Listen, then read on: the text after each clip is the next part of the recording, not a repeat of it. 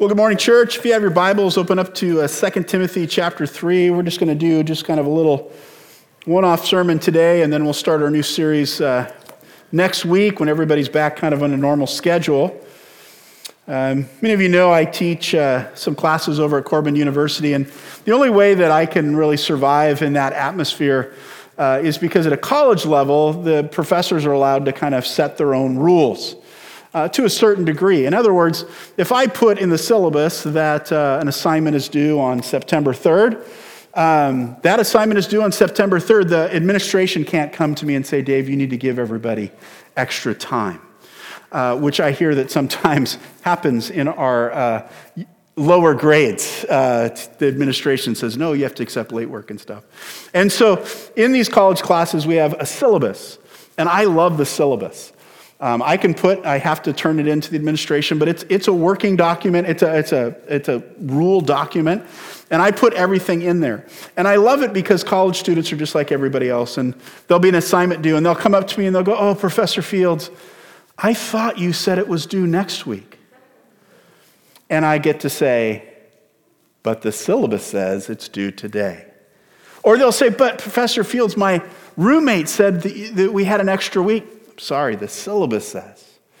And you know, that authority of just going back to, did you read the syllabus? I actually make them sign something that says they read it, even though I know they didn't.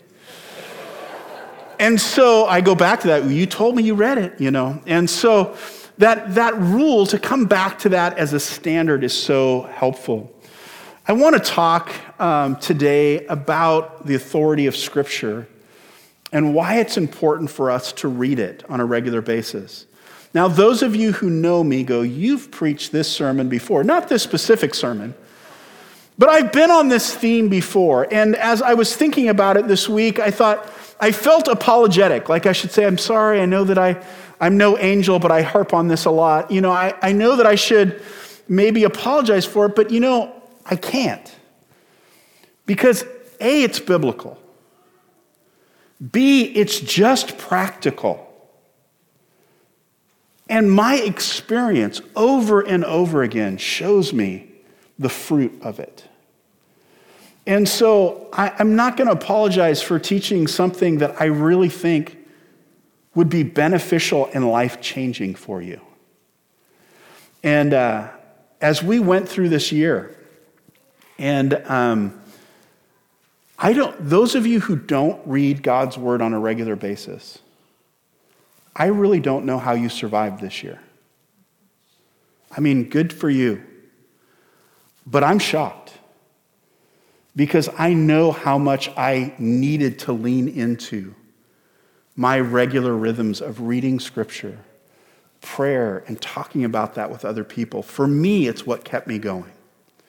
And so 2 Timothy chapter 3, we're just going to pick up in verse 10 and read through the end of the chapter. I'm really just going to focus on verses 14 and following, but we'll just kind of get a little bit of background here. Paul is writing to a young pastor who he brought up, and this is at the end of Paul's life. 2 Timothy is probably the last book that Paul wrote, and so he is facing persecution leading to death here, probably soon after completing 2 Timothy, and he is giving some final points of encouragement to this young pastor who will follow. It says, "You, however, have followed my teaching, my conduct, my aim in life, my faith, my patience, my love, my steadfastness, my persecutions and sufferings that happened to me at Antioch and Iconium and Lystra, which persecutions I endured, yet from them all the Lord rescued me.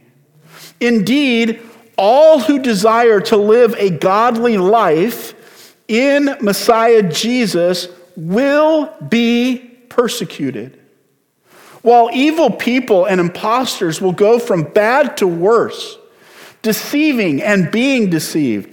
But as for you, continue in what you have learned and have firmly believed, knowing from whom you learned it, and how from childhood you've been acquainted with the sacred writings, which are able to make you wise for salvation through faith in Messiah Jesus. All Scripture is breathed out by God and profitable for teaching, for reproof, for correction, and for training in righteousness, that the man of God may be complete, equipped for every good work. I want to encourage you as we come to this passage to consider 7 reasons why you should continue reading Scripture. 7 reasons to continue reading your Bible. The first is this. Sorry, I forgot the remote. God's word is informative. It's informative. In verse 14, Paul says, "But as for you, continue in what you have," what? "Learned, and have firmly believed, knowing from whom you learned it." God's word teaches us. And it teaches us several things. First of all, it teaches us the story of God. When you put this whole thing together, we don't just look at this as some sort of operation manual. It's a story from the garden to the completion in the kingdom of God. And it shows us how God works and interacts with his creation. Scripture also teaches us the path of blessing. I'm going to jump back and forth from 2 Timothy to Psalm 119. And Psalm 119 is this beautiful poetry that's written to give praise to the Word of God, the laws of God, the decrees of God, the promises of God. And one of the interesting things about Psalm 119, and most of you who have been around know this, is it's an acrostic psalm. And what that means is it's written poetically in the Hebrew alphabet. And the writer of Psalm 119, he starts each little section and each verse begins with the first letter of the Hebrew alphabet, and then the next section with the second letter of the Hebrew alphabet, third, and so on. In fact, many of your Bibles have those marked out. And so where it says Aleph, that means that each verse, I think it's the first 8 verses, are all in that, start with that Hebrew letter. Now, why did the writer do that? Well, first of all, it's just a poetic form that was used during that time. So he's writing this poetically. But many people believe the reason the writer did this is to help you memorize it. That Psalm 119 was meant for you to put to memory. Now, some of you go, "Oh, Dave, I'm way past that." And that may be true. And I'm sorry that ship has sailed, but just think of what was meant for you to have constantly on your mind. And so I said here, God's word is informative. It teaches us the path of blessing. Psalm 119, verses 1 and 2, here's the first. "Blessed are those whose way is blameless, who walk in the law of the Lord. Blessed are those who keep his testimonies, who seek him with their whole heart." They start with this idea is that when we are studying and learning God's law in first verse, and second, another word that uses for God's word is testimonies, that we're blessed. Now, we're blessed in so many different ways. God blesses us spiritually, God blesses us financially, God blesses us relationally. There's all these different things. But what God's word is saying is, look, it informs you on the way in which God is pleased with you and blesses you when you study and know God's word. It's simple. Now, if I said to you, there's a simple way for you to know how God brings blessing, wouldn't you want to know that? And here it is. By knowing his laws, by knowing his testimonies. The Word of God teaches us, it's informative, and it teaches us the commandments of God. Now, there's all sorts of things in God's Word. Sometimes it says, thus saith the Lord. And when it says, thus saith the Lord, you want to pay attention. And so Psalm 119, verse 6 says, then I shall not be put to shame, having my eyes fixed on all your commandments. My eyes are fixed on your commandments. It teaches us how to stay out of the traps of the devil. Now, that's pretty specific, but what Psalm 119 says is, how can a young man keep his way pure? By guarding it according to your word. With my whole heart I seek you.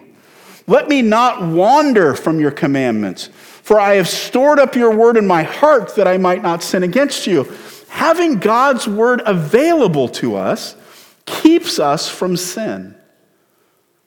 And we're going to see that again in 2 Timothy. And so I said here, I don't know how some of you who have not in God's word on a regular basis made it through this past year. Here's what the psalmist says. It says, my soul clings to the dust. Give me life, what? According to your word. It brings life to us. And so for me, as I wrestled through the challenges of this past year, I needed to cling to this. I've never pastored through a pandemic. Never led a church through this. I don't know how many times we've had to go back and read a rule so that we figure out how to apply it here. I don't know that there's ever been a year where I've had to make more decisions as a leader. I don't know that I've ever felt as tired as I have felt this year. And I need to cling to God's word. Now, some of you who have been around the church long enough, and you're saying, I've heard these type of sermons before. Yeah. I should read God's word. I get it. It's just, I'm not a great reader, and the Bible doesn't make sense to me, and you're just making me feel guilty, Dave. Let me just say a few things. First, just in the simple idea of God's word being informative, making us wise to salvation.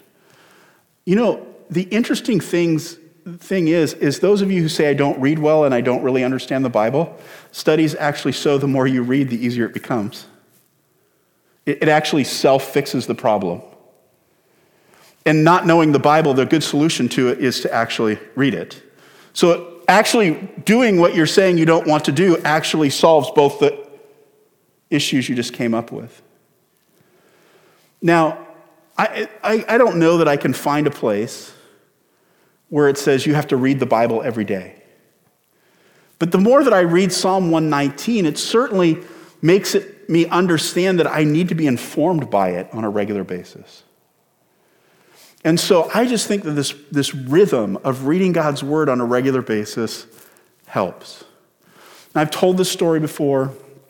Growing up, my grandparents were very important to me, and they raised me for a portion of my life. And in high school, I was living with my dad at the time, but in high school, I had a youth pastor that was very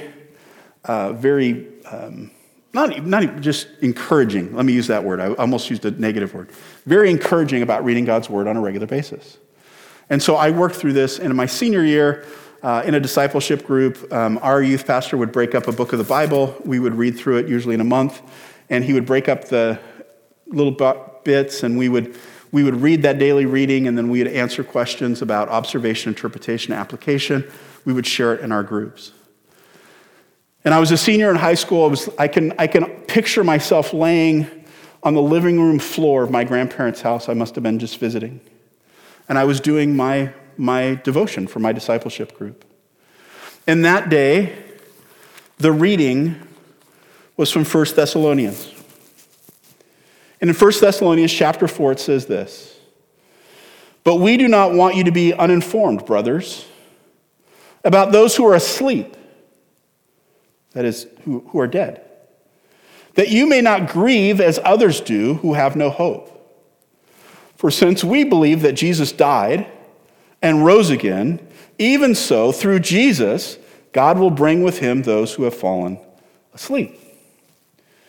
And my observations, I was young, and I wrote, I can't overly grieve when my grandparents die, because I know they're going to heaven and I will see them again. And I wrote something for observation interpretation, and that was my application, that I need to know where they're going, and the grieving is bad, but not to overly grieve. And about 9 months later, my grandfather was diagnosed with cancer, and probably a year and a half after that, he was gone. And I believe that God prepared me for that because I was faithful to regularly reading God's word and applying it to my life. Now, could God have done that in a different way, through a sermon or through a friend? Absolutely. But he met me in that place. I mean, just think of all the different things. I didn't live with my grandparents anymore, yet I was doing that devotion on their living room floor on that day that was designed to read that passage. It's just amazing to me how God works to inform us through his word. What I am not saying is that if you read the Bible, God will love you more. Please don't hear me say that. The gospel is that God loved you so much that he sent his son to die for you, that your relationship might be restored. And in that restored relationship, God wants to inform you what that relationship looks like. So reason number one, God's word is informative. Second, and I'll move faster, God's word is transformational. He says you continue in what you've learned and have firmly believed, knowing what you've learned, and how from childhood you've been acquainted with sacred writings, which are able to make you wise for salvation through faith in Jesus Christ. There's a transformation that happened in Timothy's life. So where did Timothy get his start? If you flip over just a page or two to the first chapter of 2 Timothy, it says in verse 5, he says, I am reminded of your sincere faith, speaking to Timothy, a faith that dwelt in your grandmother Lois and your mother Eunice, and now I'm sure dwells in you. He says, where did he get this firm foundation? He got it from his grandmother and his mother. What a fortunate young man. And then look at 2 Timothy chapter 2, verse 1. You then, my child, speaking to Timothy, be strengthened by the grace that is in Christ Jesus, and what you have heard from me in the presence of many witnesses, and trust to reliable men. So Timothy got his start through his grandmother and his mother, and later through Paul. So let me ask you, Mom, Dad, Grandma, Grandpa, do you know enough Scripture to pass it on to the next generation? What if going to church on Sunday becomes illegal and you need to become the pastor of your house? What is the next generation going to look like if it's dependent on you? What if it's dependent on your kids? How much do you have to jump in there? See, God's word is transformational, but somebody has to share it. Somebody has to be able to lead you through it. Third, God's word is sacred. That's not a word that we use very often. And here, the word in the ESV, verse 15, is sacred writings. Some translations might use the word holy. So what is it about this book that is sacred or holy? First of all, it points to the one that is holy. You can go back and read it later, but in Luke chapter 24, after Christ's resurrection on the road to Emmaus, and he's talking with the disciples who don't recognize him, he goes back and it says, through the law and the prophets and the writings, what he's saying is through the whole 3 parts of the Old Testament, he showed them about the Messiah. In other words, this whole book is about Jesus. It points us to Jesus. That's what makes it sacred or holy. But what he is saying here is that this book is actually set apart. It's different. It's special. It's of higher value than other things. You know, I'm pushing, and I think that's my role, so I'm okay with it. But in the last 2 weeks, how much news did you watch, listen to, or read? How much time did you spend in Scripture? And if one is more than the other, then what's actually informing your actions? How much sports? How many books that aren't of spiritual value, or even that are? What gets our time and our energy? This book, and according to our doctrinal statement here at Hillsboro First Baptist Church, and according to our values, this is our authority. This is what leads us and guides us. And so what actually amazes me, and I'm not going to apologize, and if you're a leader, you need to listen to this, it amazes me how many church leaders aren't spending regular time in Scripture. What are we making our decisions based on? This is our authority. It has to come back to this. This has to be valued and sacred. Now, some of you grew up in that somehow this binding and pages were sacred. That this actual book was somehow special. And I remember when the NIVs came out, at least in our circle, and at least came out for Baptists. And my grandfather had a new Bible that was easier to read, and I wanted one. And I was still in elementary school, and I remember him giving me that Bible. I still have it. And I was so excited. And my grandfather said, what I guess anytime you get something that's worth a little bit, he said, be careful with it. I don't know why. But I was excited about the Bible, and I ran to the car to go to church that Sunday. I tripped, and the Bible slid across the driveway and had marks all down the front of it, and I cried because I had damaged the Word of God. This isn't holy in and of itself. The original writings of Scripture are sacred. We don't have those. We have very good copies, and we have composed very close facsimile to what those words actually said, and so we believe them to be authoritative to us. We have to be careful with that. Let's not make a Bible or a version of the Bible sacred.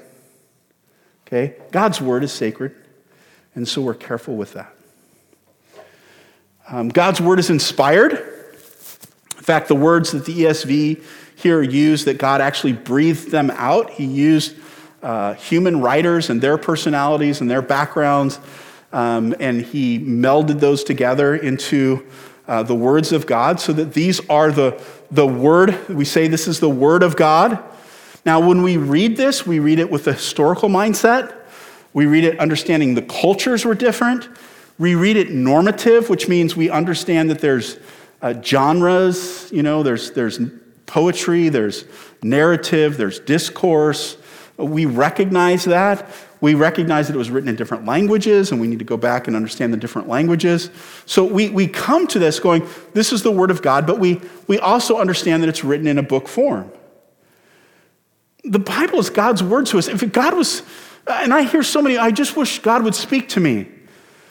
And here's one way in which he is speaking to you. Start here. This is, as a church, this is our authority. And so we say this is what we base what we do on and our things. And it's amazing to me how many people are just coming to me and go, well, I don't believe what the church believes anymore because it's just not culturally relative, or it doesn't feel right to me, or I don't think God would want us to do that. And look, I'm okay. Let's go to the book. What does God actually say? Well, I don't know if we can be so sure that that's what God meant. Okay, it's still willing to have the conversation with you. Why? Historically, culturally? Is there something about the language I don't understand? No, it just seems so antiquated. Look, God is the same today, yesterday, and always. This is his word. And we need to follow it. All Scripture, Paul says here, is a reminder to Timothy. He says, all Scripture is inspired or breathed out by God.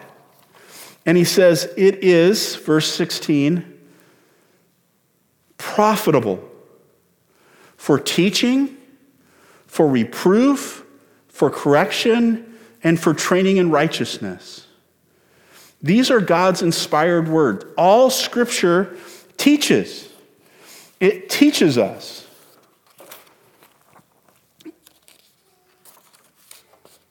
Man, so many things. It's the basis. It's informative. All Scripture reproves. And I don't use that word very, very much. I probably do it a lot as a college professor.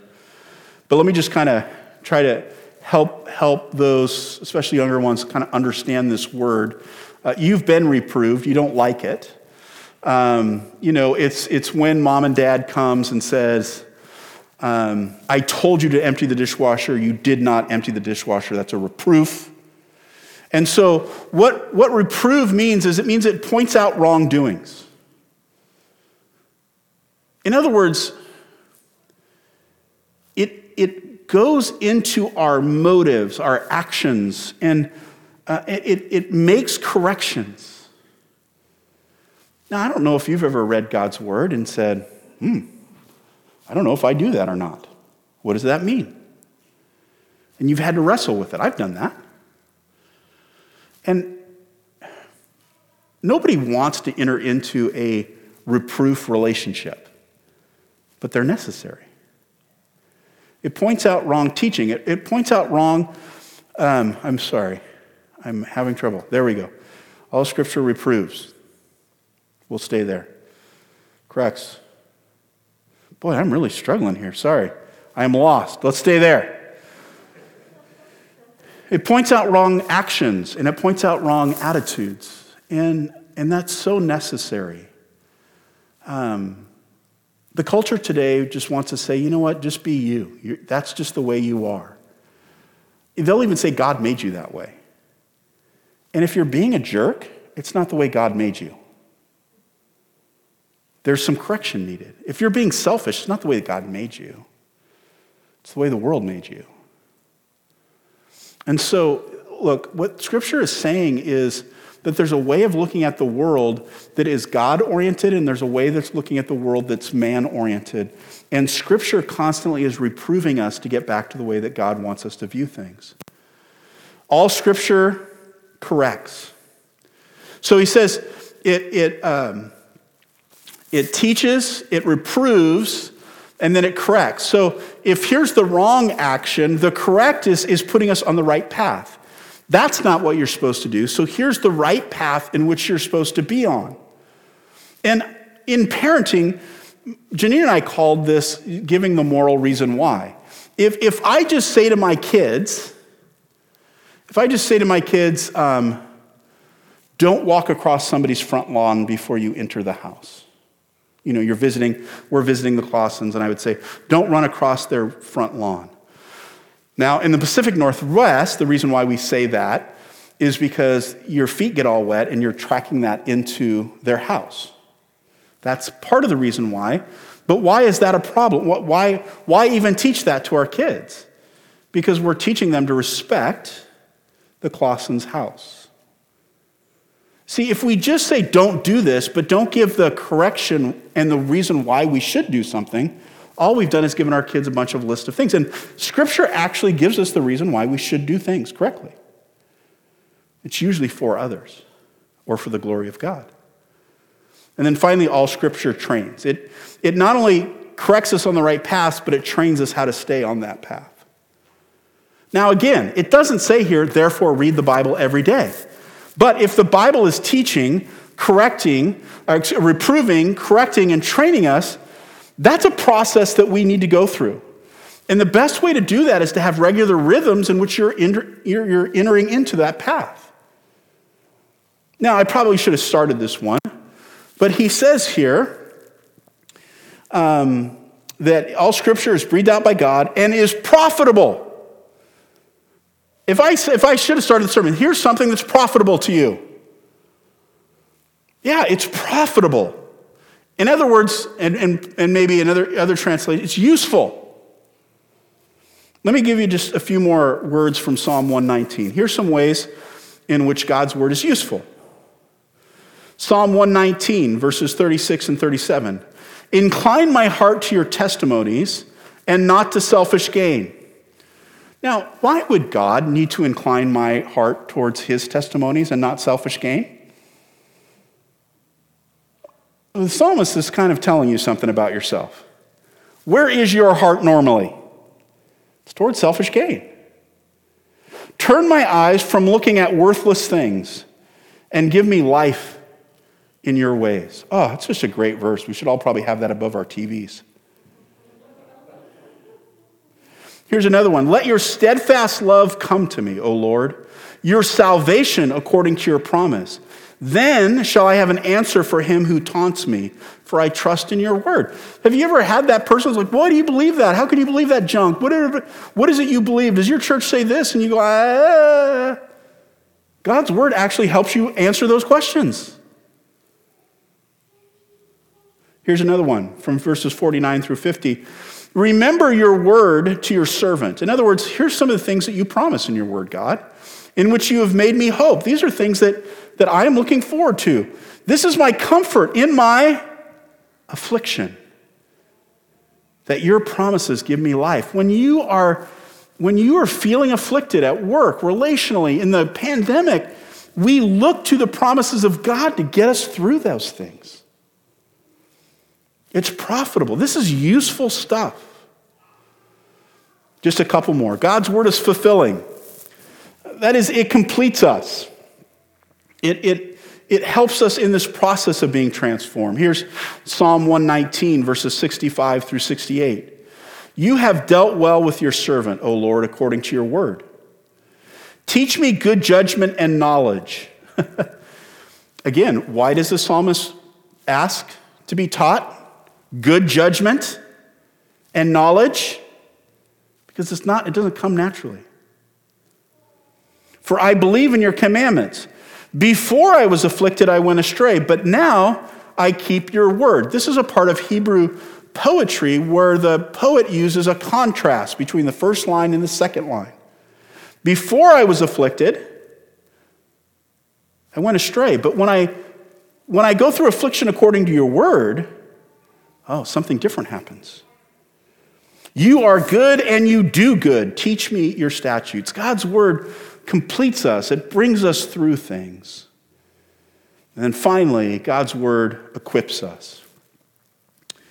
He says that all Scripture is breathed out by God and is profitable for teaching, for reproof, for correction, for training in righteousness, that the man or woman of God may be complete, okay, there's that fulfilling, equipped for every good work. It equips us to do what God has called us to do. Really loved this verse from Psalm 119:73.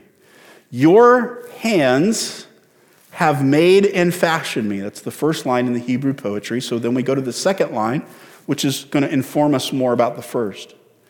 Give me understanding. Understanding to what? What understanding is the psalmist looking for? If we look at the first line, specifically, he is looking for the way that God has made him and fashioned him.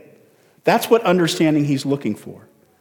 The way that God has fashioned him, made him, that I might learn your commandments. God's word recognizes our different callings, abilities, and giftings.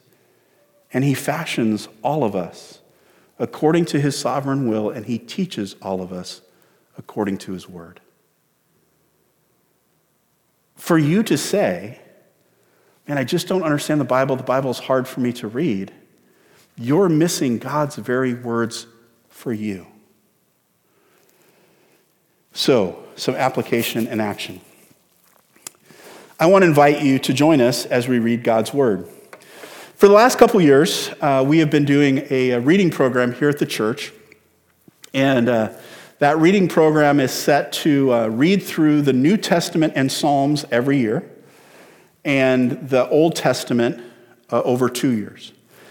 We just completed our second cycle. We've been doing it for 4 years. We just finished. If you've been doing that, you have read through the Old Testament twice and the New Testament 4 times in the last 4 years. Good for you. That's awesome. And so we invite you to join us on that. And what we've done is we've printed out the reading programs and we've put them out there. We're cheating this year. This is the full 1 year reading plan where you read through the Old Testament in 1 year and the New Testament and Psalms twice in the year. And this has been broken up into a 2-year program. So, if you want to continue on just reading the Old Testament, if you want to do the easier form, that's what you've been doing and it's working for you, I'm printing out the whole thing. It's out there. It's on our website. And if you want to just keep with that, you just do the first 2 on here. The first 2 all the way through it, and you'll get through that. And it has, which I just love. I just love this. It has little boxes for checking. I love checking. I love checking things off. It helps me so much. This last year, I did the full 1 year. Here's my reading list with all my checks. I just love it. And so I will, in 4 days, complete reading through the Old Testament 1 time and the New Testament and Psalms twice. I read the Psalms an extra time, so 3 times. And I have to say, after doing the other one, it wasn't that hard to add the other 2 chapters. I would like to tell you it was really a challenge, but it really wasn't at all. It was actually a joy. And so I really enjoyed it this year. My discipleship group got a little annoyed for me because I kept going, well, we read this week, and they're like, no, we didn't, you did. But so that's really helpful. This reading program was written many years ago by Robert Murray M'Cheyne. The 2-year program, D.A. Carson split that up, and that's the one we've been using. There's a slight difference in the 2, but it'll work. The Gospel Coalition, which is a website, the Gospel Coalition, they offered this last year, this reading through the Bible in a year. And they had a thing where you could sign up online, and they would send you newsletters and little devotionals. I hardly ever used it, except that some days I wouldn't have my reading list with me, and I go, well, what's the reading today? And I could just easily click it. And on Christmas morning, I was sitting in my chair, and my puppy fell asleep in my lap, which means that I was going to get about 20 minutes of peace. My wife was taking a shower, and I wanted to do my Bible reading, but my Bible was in the bedroom, and I wasn't disturbing the puppy. And so I said, oh yeah, they send me the reading every day. And I want to share this with you guys. I don't normally do this. So because I signed up on the website, if you go to the Gospel Coalition, if you scan down their thing, you'll see Read the Bible. And it says, join us. And there's a bunch of, for some of you older people, there's a bunch of symbols that you won't recognize because you're not on Twitter and you're not on TikTok and all this stuff. So don't worry about those. But there's one that looks like a little envelope. And if you click on that envelope, they will sign you up for their email newsletter. And every day they'll send you the Bible reading. It comes right to your email. And so I clicked on it. So here's mine. And I click on it, read today's passages, and it goes right to this little section. And it says here, the reading for today is from, for the full reading is from 2 Chronicles 32. And then it has a devotion on one of the chapters. But if I click on 2 Chronicles 32, and here's what I was amazed, I can read it. There's the passage. I can also just push play. After these things and these acts of faithfulness, Sennacherib, king of Assyria, came and invaded Judah. And it'll read it to me. And so if you're going to tell me you can't read very well, I'm going to say, get the app. Man, listen to it on your way to work. Now, unfortunately, on that one, you have to click through the different passages, but it's not that hard. And so I just sat in my chair and listened to God's word. I don't normally do it that way. I like to read and I like to mark, but that was very helpful for me. So A, very easy. B, if you're even a little tech savvy, you can just have them read it to you. So join us together in either the full reading through the whole Bible in a year or the halfway through, and I think that way is good too. So join us. Second, it just helps sometimes if you journal something that you're learning. Our memories are not that great. And so I told you I grew up in an environment where we were really encouraged to read God's word on a daily basis, and we had these observations, interpretations. So then we'd go to youth group, and my youth pastor would always say, how many times did you read? And I remember I was a junior, and I was in the youth pastor's discipleship group. I had moved up. And I said, I read every day, but I didn't write anything down. And so he said, well, what do you have to share today, Dave? I didn't have anything to share. There's something about just writing down, even if it's just once a week. What is God saying? How am I applying this to my life? It just helps to write it down. And then third, I would just encourage you maybe to stretch yourself a little bit. Join a small group. Join a discipleship group. Take a class. Western Seminary has some very cheap $10 to $12 classes you can take online with their professors. And they have a list of topics. Everything from ministry to books of the Bible. And they keep adding to them. And it honestly, I think at $12, $14, not much more than that. And they have notes. They have little quizzes you can take or not take. And you just get to sit and just challenge yourself to go a little bit deeper in a topic. It's called the Center for Leadership Development, CLD. You've heard us use that around here. Some of our small groups have done it. They're really easy to take. And if you're in a small group and you want to use it, we can help you with that. We can set you up for a group to do it. It costs, maybe people have to pitch in a little bit or the church will pay for it. But the great part is people can watch the video before they come to small group, and then you can just discuss it, just talk about it. You can do it as a family. So many great things there. So my application, join us as we read God's word together. Again, in 2021, take some time to journal some of the things that you're learning so that you can share it with your small group or discipleship group or pastor. And then stretch yourself a little bit. Take a class, read a book, join a small group, do something where you can dig a little bit deeper. If you're a leader, you are doing this. It's just a matter of whether you're doing it or coming to leadership meetings and pretending like you've done it. You have to. We can't lead without it. If you've been a Christian for a long time and you're going, Dave, it's too late for me, I just say God still has you here. He probably still has something for you to do. So be in God's word. Let it transform you and change you. It's profitable. It's useful. It'll correct you. Let's pray. God, thank you for this morning. Thank you for the challenges of being in your word. I pray that we would be a church that is just informed by Scripture and transformed by Scripture. Pray that you would be glorified in the way that we repent of our wrong thinking and wrong actions and wrong attitudes. I pray that you'd be glorified as we speak truth to other people in our small groups and in our church. I pray that you would be glorified as we make decisions that lead us to make disciples, that lead us to glorify God, that lead us to real worship and learning and growth and transformation and dependence on your Spirit. So God, I just pray that we would be in this next year so informed by your Bible, that your word to us, that we would be known for that. We pray in Jesus' name. Amen.